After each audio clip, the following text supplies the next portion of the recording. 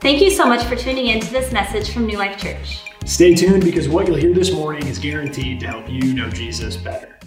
But we're also kicking off a series this week, and we're going to look at a character in the Bible that is incredibly important, but really as important as he is, he's very overlooked in terms of just people talking about him. And he's the first king of Israel. He was the guy who brought the people of God into a monarchy. His role was humongous, but we don't like to talk about him because he was horrible. And he was just really bad at doing the thing that he was supposed to do. And so what I thought would be kind of cool is if we looked at his story, not as an example of someone who we should try to be like, but really if we were to look at his story and know Jesus better by not being like him at all. And the man's name is Saul.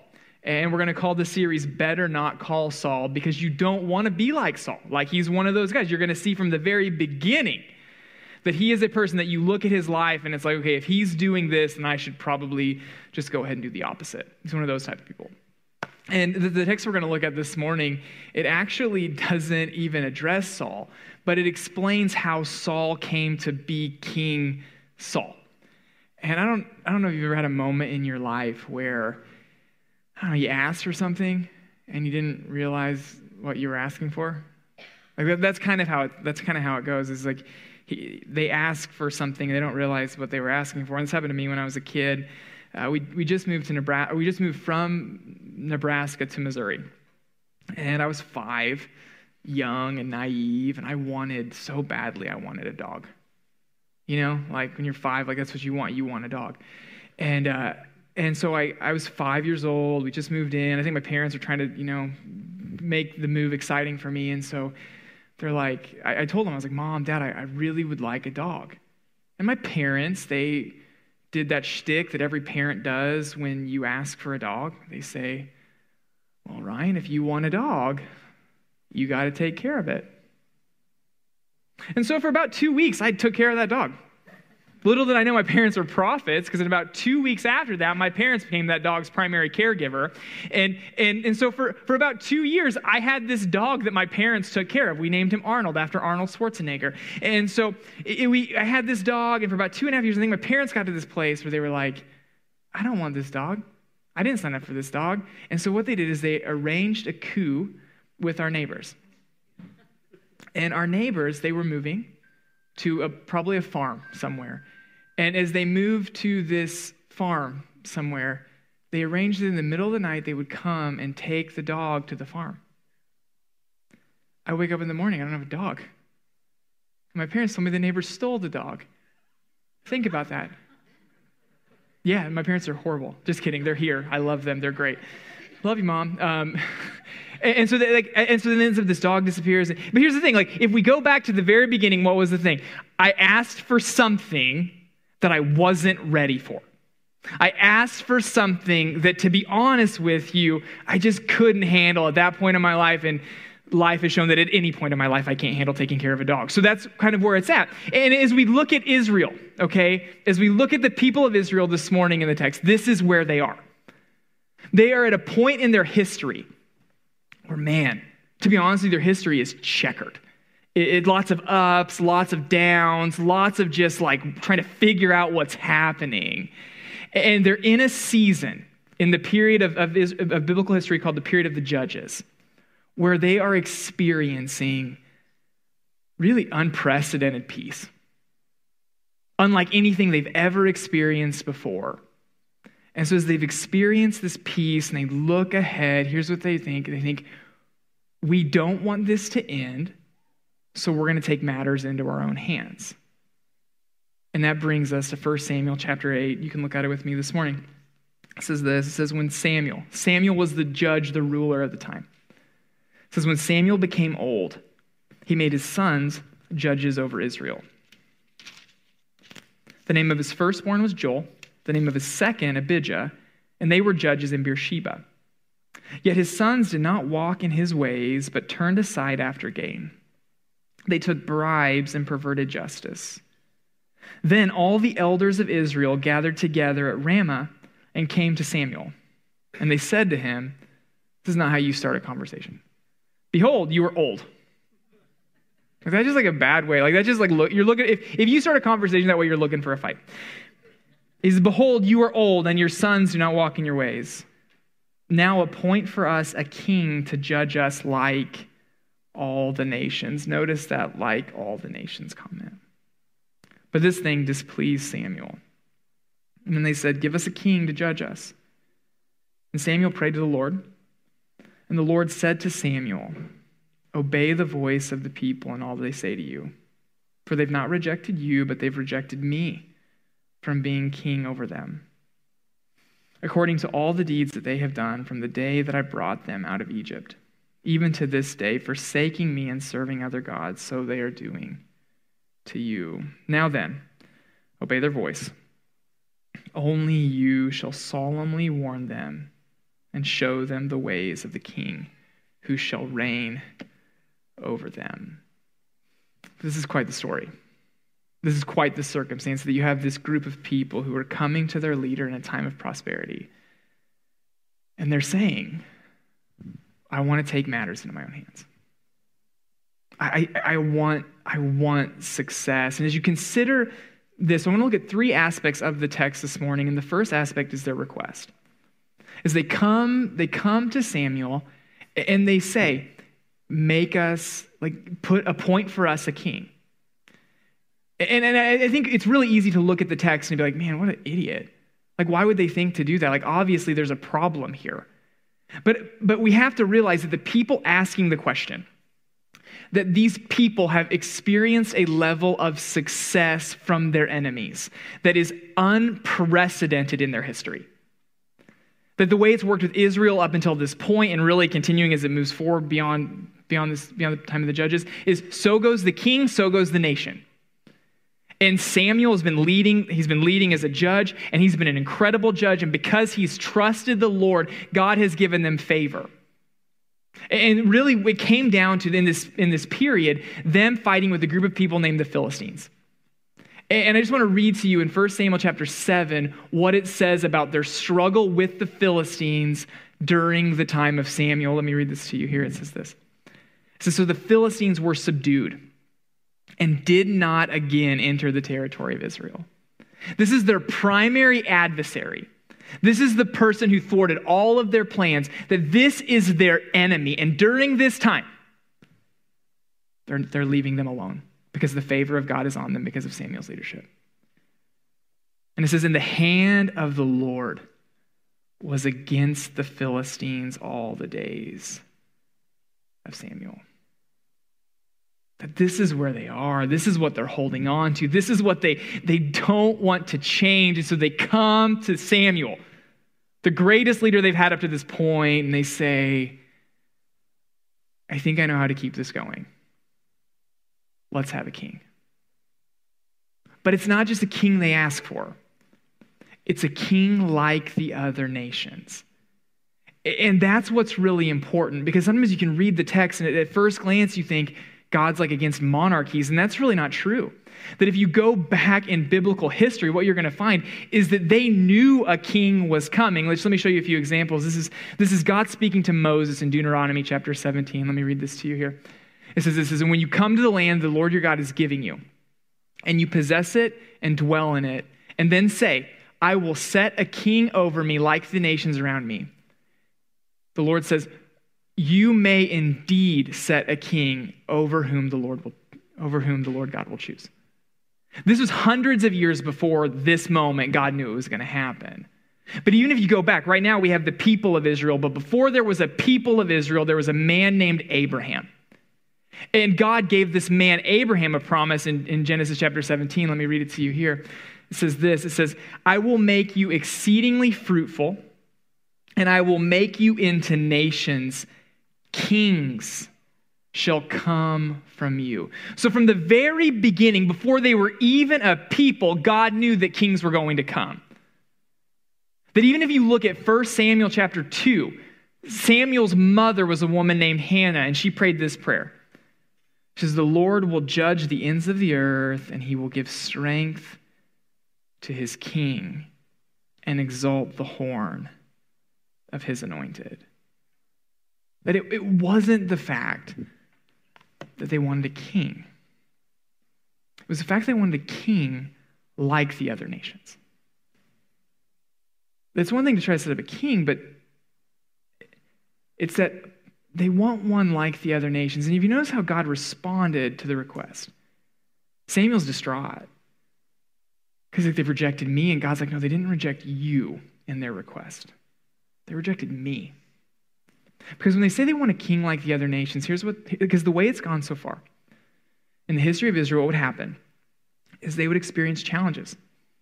They would experience hardships. Things would come to them they didn't want. And then what they would do is they would call on God. And when they would call on God, God would raise someone up and God would deliver them.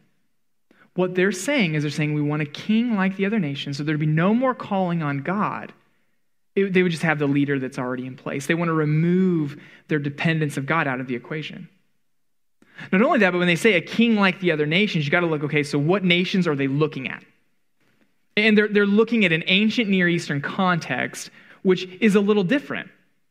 And the way that kings worked in the ancient Near East was the idea that a king would direct the gods and that the gods would respond to the king. Whereas when you think about God, that's really not how God works, but really God directs the king, and that's how it's supposed to go in Israel's context. So what they're saying is we want a king like the other nations because we want one whom we can control, not one who will dictate what we do.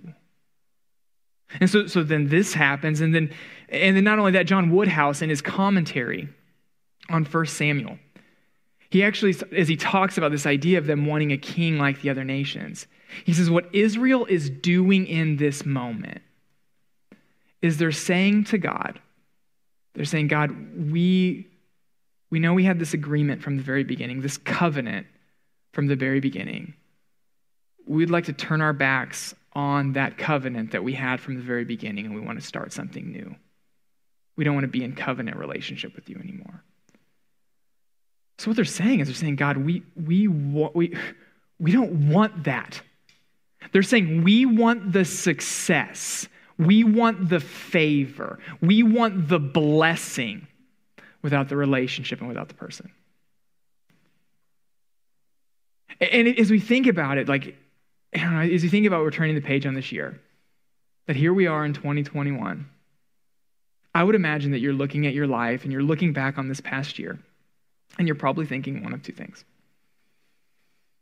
Probably looking back and you're thinking, I really would like more of the same.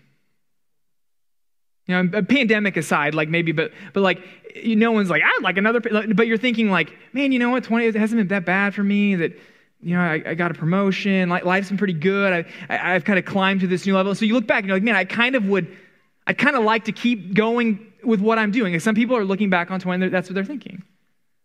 Some people are probably looking back on 2020, and I would say that they're thinking the opposite. They look back and they say, gosh, this year has been something. And if I never have to go through something like that again, gosh, I would avoid that. And a lot of times the reason why we say this is about success. It's about things that we want in our life, getting what we want or not getting what we want. And as you think about Israel, they're looking at something they have. They're turning the page on a monarchy and they're saying, we don't want this to change, so I'm going to do whatever I can to make sure that this continues happening. And as we look at our lives and we consider, it really makes us ask the question, okay, why is it that I want the success? Why is it that I want God to bless me? Why is it that I want God to go before me? And sometimes what an honest person has to do is they have to look at their lives and consider the motives of their hearts and realize that maybe it doesn't have a lot to do with just enjoying God's favor, and it has a lot more to do with wanting to look better than someone else. And when that is our motivation, us like them, what we'll say is we'll do whatever we can to get what we want. That if there's a shortcut that we can take to try to be more successful, we'll take it. If there's a morally gray area, but it's not really gray, but we were going to treat it like we're going to do whatever we can to get what we want. And for the people of Israel, that's what they're doing. They're saying, how can we keep this good thing going? And it's scary in the church world because sometimes, a lot of times, we're just so into comparing ourselves to other people, and that becomes a motivation for what we want. And that's never a good reason for anything. And then we do this thing with spirituality where we say, you know what, I'm going to do these things that God wants me to do. I'm not going to do them because I want a deeper relationship with God. I'm going to do them because I want to hold God hostage to do for me what I want. Last week, Pastor Ryan preached an incredible sermon about just how as we kick this year off, we need to make it a priority to pray, to read our Bibles, and to give. I mean, it's such a huge deal to us that we're actually going to take the next 2 Wednesday nights, and we're going to give you the tools to know how to better read your Bible, to know how to better pray. We're going to have CPOs coming and doing like a pop-up store. Like, we really want to give you the resources to be able to do this effectively because we legitimately believe that if you do, God will bless your life. But here's the tricky part with that, is that why do you do those things? Do you do them because I love God and I want more of him? Or is it, surely if I do these things, God will inevitably give me what I want? And that's really the fear that we have to walk as we consider why we're doing the things that God wants us to do. That it's very easy to look at a year and say, I want this year to be different. I'm going to do whatever I can to make it different. So here's what I'm going to do. I'm going to make it a point to read my Bible. I'm going to make it a point to pray. I'm going to give. Heck, I'm even going to set up recurring giving. And then surely if I do that, then God will give me what I want. And when we think like that, we're doing the same thing that the people of Israel are doing in trying to appoint a king for themselves. You're saying, I want the blessing without the purpose. But we'll do what they do. Like, as you consider their reasoning behind asking for a king, like on the surface, you could say that it's altruistic. You could say, you know what, we like peace. We're going to do what we can to have, like, makes sense. They say, Samuel, he's getting old. He's going to die. We're thinking ahead. But in all of the things that they're doing, they're abandoning the one who got them there. And so even as you look at this year and you say, okay, this is what I want God to do. This is how I want it to be different. I would just ask you, if that's what you want, are you willing to do what pleases him, even if it means you don't get what you want? But that's what the request kind of reveals inside of us as we see that. So first you see the request. Saying, give us a king, make us like the other nations. And then the next thing you see as we look at this story is you see the warning. So what God says to Samuel, he says, okay, if this is what they want, then I need you to warn them. I need you to warn them what they're going to get with the king. And just let me read this to you. And just notice the word take. Okay? 1 Samuel chapter 8, verse 10.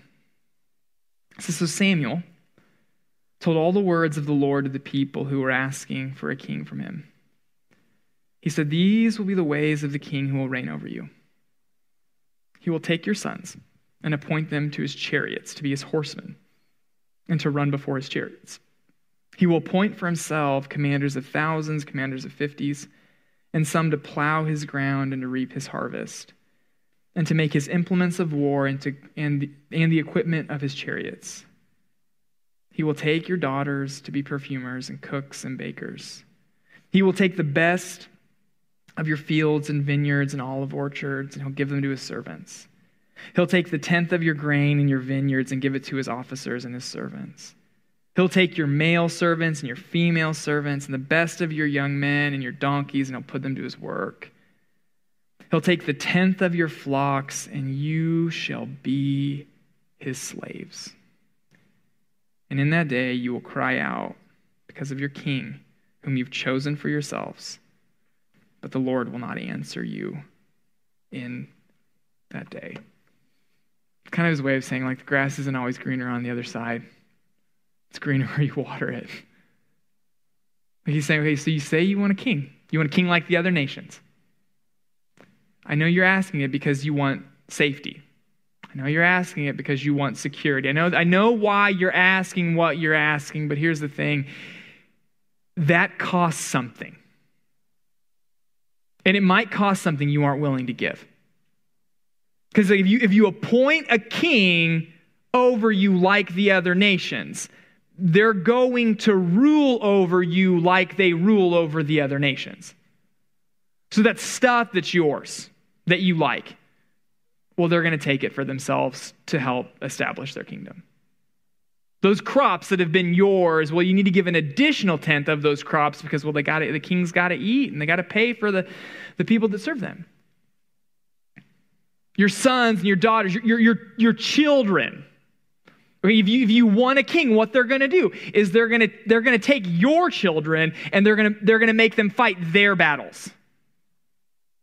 They're going to take your daughters away from you and they're going to work in their courts. That the people who you employ, who work for you, well, if they're good, they're not going to work for you very long. They're actually going to go and work for the king because the king has got to establish his kingdom. And so what God's doing is in his grace is he's saying, hey, just before we do this, I just want to make sure that you've really thought through what you're asking. And what I find so interesting here is that in verse 8, the Lord says, these are the people who I delivered out of Egypt. He delivered them from slavery to this land that they have been promised to have in freedom. And if you I don't know if you noticed it, but at the end of this passage in verse 17, he says, you shall be his slaves. What God is warning them is he's warning them, he's saying, if you do this, you're just going back into slavery.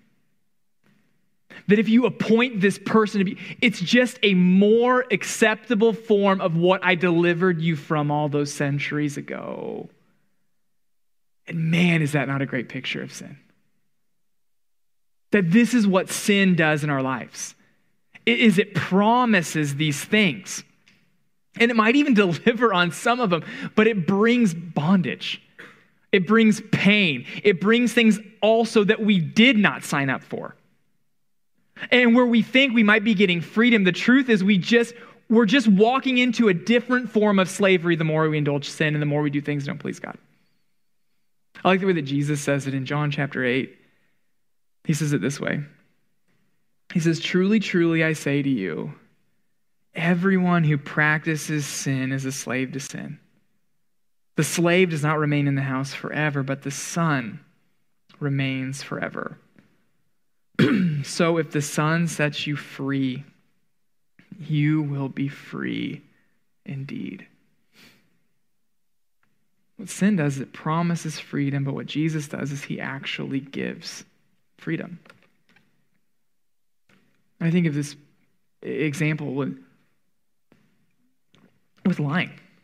If you've ever told a lie, you know the bondage of sin. Because what happens when you tell a lie? You think to yourself, you know what? I'm just going to fabricate this a little bit. Because if I lie about this now, it'll make my life easier later. It's just one lie. It's not that big of a deal. It's a little white lie. Everybody does it. I can't see the problem. You know what happens? That one lie becomes another. And then you realize, oh no, I lied to them, but I told them the truth. Gosh, I hope they don't talk to each other about that. And then you have to adjust your story because you told a lie. And when you lie, what you find that you are constantly coming up with ways to continue to keep the lie going. Something that you thought would make your life easier, and inevitably it just kind of makes your life harder, more stressful, and more frustrating. Every time we disobey God, that's the result. We think it's bringing us something good when the truth is we just haven't really thought it through. Jesus is the only one that really offers freedom. And that's what God warns them. So you see the warning, and then you see God's response.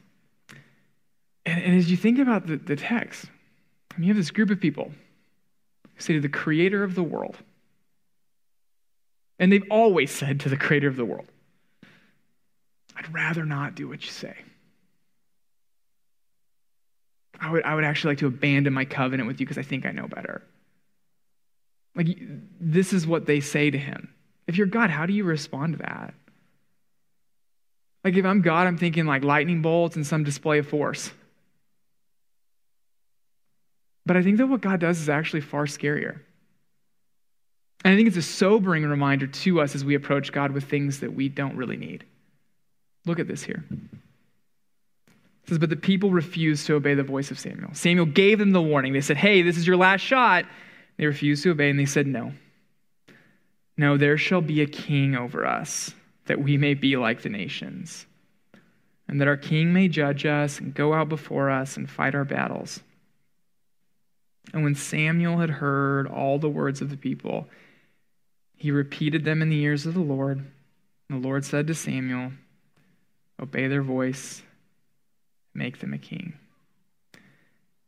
This is so scary to me, because this is what it's showing you, is that if you continue on a path that says to God and says to what God wants, I don't want to do what you want, I'm going to go ahead and do what I want.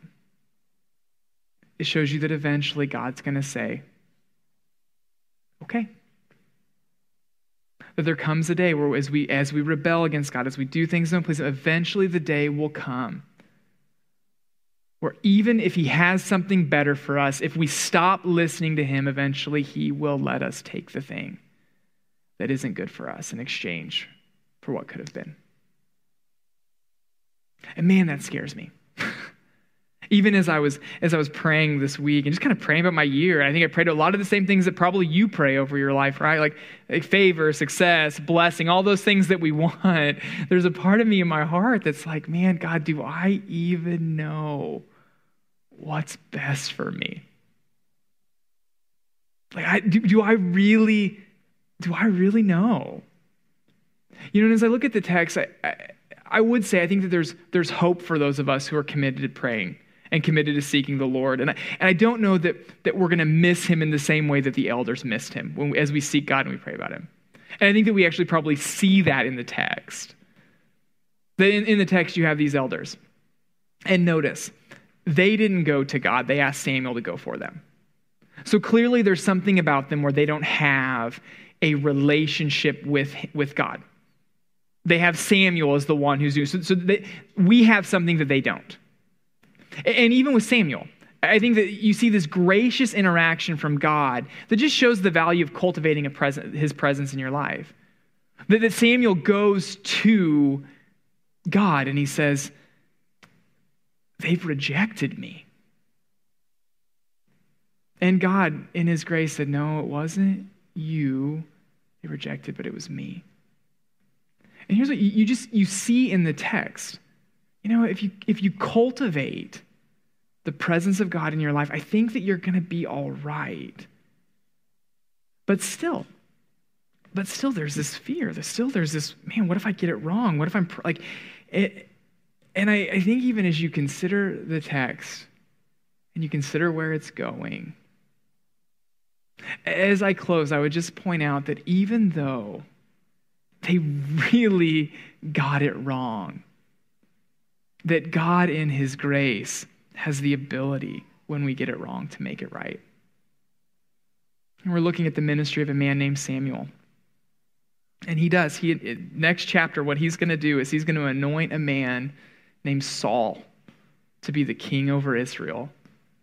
And he is going to be everything they don't need. But that's not the last thing that Samuel does. The last thing that Samuel does in his role is he anoints another person to be king, and it's a little shepherd boy whose name's David. And that's actually the last thing that he does. And here's the thing about that shepherd boy. That little shepherd boy, he eventually becomes king. He's the one who replaces Saul. And in his line, there's another king that comes. And that's Jesus. And that even when Jesus comes into the world, how do they talk about him? They call him the Son of David. And as you look and you consider this monarchy, you consider these people asking for a king, clearly God isn't for that idea. But in his grace through a shepherd boy, he comes along and he ends up making it right. So that gives us hope in the moments where we're wrong, in the moments where we do something ridiculous that's outside of his will, that God in his grace has the power to step in and make it right. I mean, and just think of like the craziness of this kingdom. That the people of God, they asked for the king that they didn't need, and they killed the one that they did. And even in both of those situations, God made it right. He made it right by anointing David, and he made it right by conquering death so that we might have life.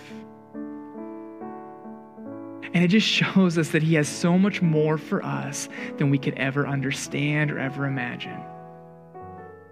Ephesians 3:20, when Paul prays, he prays to God, and he prays to him who is able to do immeasurably more than anything we could ever ask or imagine. That it's available to us, but we've got to cultivate it. Would you pray with me this morning? Heavenly Father, we love you. And God, we thank you for your grace. We thank you, God, that even when we mess it up, that you have the ability to make it right. But God, even though, truthfully, we don't always understand what blessing should look like or what we need, you know. And so, God, I come to you and I just pray as we turn the page on 2020 and we go into 2021, I pray, God, that you would help us to trust you, to look to you. And I pray that more important to us than anything that we might want in a new year would be us cultivating an ability to hear your voice, us cultivating an ability to know you.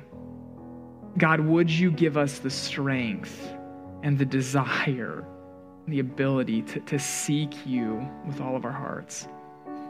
God, we come to you and we need your hand. Jesus, make us more like you. It's in your name that we pray. Amen. Thank you for tuning in to this message from New Life Church this morning. And if you'd like any more information, you can check us out at nlspringfield.com.